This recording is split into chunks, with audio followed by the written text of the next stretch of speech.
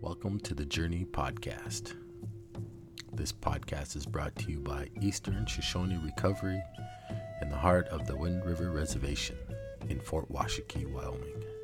Eastern Shoshone Recovery takes pride in serving the people with unique, culturally appropriate therapeutic activities. If you would like more information, please log on to the website www.easternshoshone-recovery.org. In this episode, we are honored to share the good words of Myron LittleBird, a well-respected professional counselor for the Wind River and also Northern Cheyenne Reservation. Sit back and enjoy. And remember, every journey begins with one step.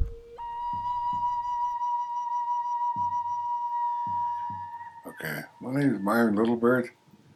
I'm a Northern Cheyenne, working here on Eastern Shoshone Reservation, serving Rapo and Shoshone clients.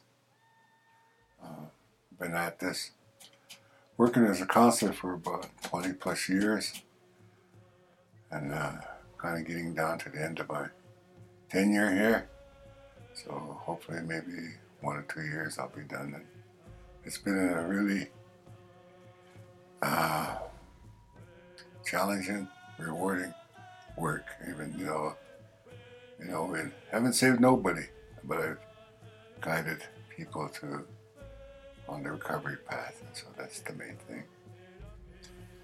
I do the medicine wheel approach with well-variety, and do lectures, and then have groups on two days a week, both for men and women, and about recovery issues, both background on how they were raised, what got them into the addiction, and then using like a sweat lodge and native teachings that pertain to them here on the reservation. We connect them back to their culture here, to who they are, and we've had I learned that through two elders on the Northern Cheyenne Reservation that were good role models for me, because they were two World War II veterans, and they were drinking to handle the stuff that they witnessed over there, and so they went back to the sweat lodge, and there was just two of them. And so that's where I learned about the sweat lodge, how sacred it was, and how helpful it was for our native people. And we're seeing more younger people get involved in that. It's really good. And we start tapping into our native belief system, our culture, and it's based on the teachings of 12 steps of Alcoholics Anonymous in a circle, so that native people can relate to that, and they really pick that up, looking for that. And so we tie it back into that's really good about well-variety, because the reason I use that is it was Don Coyas that started well-variety, and he went all over the United States and had input from elders and the teachings that and I find that the clients here, they really latch onto that, because they're searching for something, and we offer that. Yeah. I mean, that's what you like about variety, because it really ties into who we are as native people. You have to have your own personal journey with it, and native people that in recovery, in well-variety, they can really relate more to that. So that's I use that. Very important, and here in our program, that's where some went through the program and they picked it up, and now they're starting to get back here. we've been taught the Western way of treatment and finding out that it doesn't work here on the reservation because they can't relate to that, I talk with the clients about, you're born and you go through life. And if you've been good, you go to heaven, or if you've been bad, then you go to hell. Native belief systems is not that way because it's a life cycle and circular. Even the steps are related to that. And as you progress in life as a baby, a youth, adult, an elder, you see old people, when they're getting older, they start to get more childlike, and then they're going back. And we can really relate to that because the way we were raised. Yeah. I'm seeing that now. I'm not looking forward so much as I'm looking back now. I'm starting to remember. I grew up in a little town here called the Mappas, and didn't know anything about our traditions because my mother and I, a younger brother, we moved from there off the reservation, and we didn't have nothing, and so she never taught us the language. We didn't learn later until about how a rich heritage that we had as Northern Cheyennes. And we always participate every year, usually, in recognizing the sacrifice they made by our people, Sand Creek and Fort Robinson. I didn't know nothing about that when I was growing up, but now I see that, and it's a gift, that I've shared with my family, and especially our grandkids, because they're involved in that. Yeah. Are they part of that Fort Robinson run? Mm-hmm. Yeah, Fort Robinson and Sand Creek run from Eads, Colorado, down to Denver, Colorado. My granddaughter's been, I think she took part in 4 of them. 2 granddaughters and a grandson. And they know the history, and they're very proud of who they are. That's something I didn't know until later on in life when those 2 elders taught me those things. Yeah.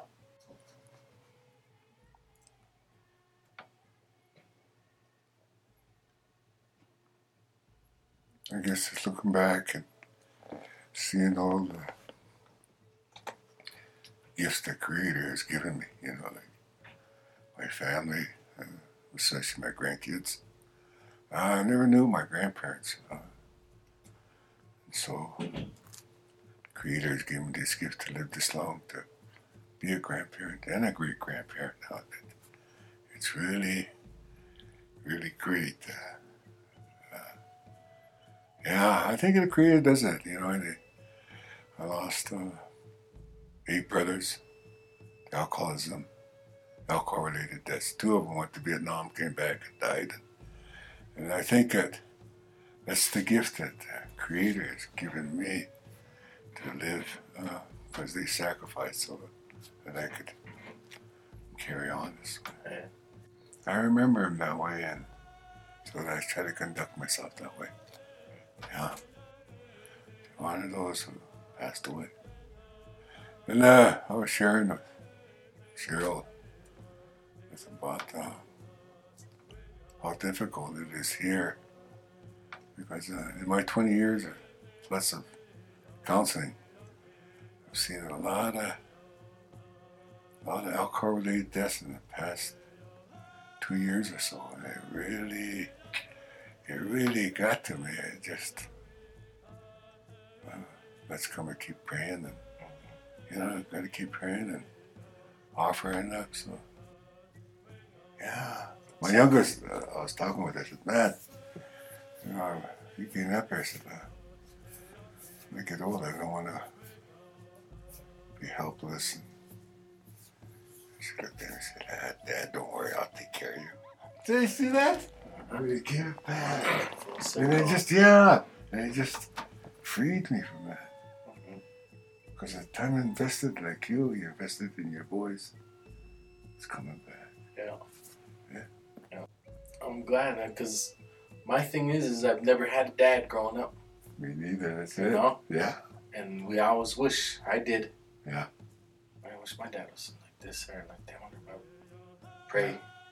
Maybe he'd bring me down. Mm-hmm. He said, all right, you be that dad you always wanted. Yeah. That's the way I looked at it. Yeah. All right. Well, that makes sense. Mm-hmm. Prayers weren't said in vain. Yeah. Yeah. I became that dad I always wanted. That's...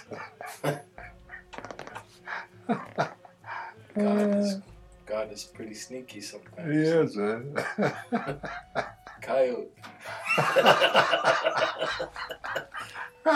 Want it that bad? All right, be it then. That's right. That's right. Yeah. Well, you did a good job, my man. Yeah, those boys are. I'm proud of them, and the thing I'm most proud of is that we're close. That's right. You know, we talk all the time, and Yeah. they tell me, Dad, I love you. That's right. No shame in it. Yeah. No Yeah. shame in it. Well, you did a good job, my man. Yeah. You did. Thank you. You're still doing it. Yeah. Proud of you, son. Thank you. Very proud of you.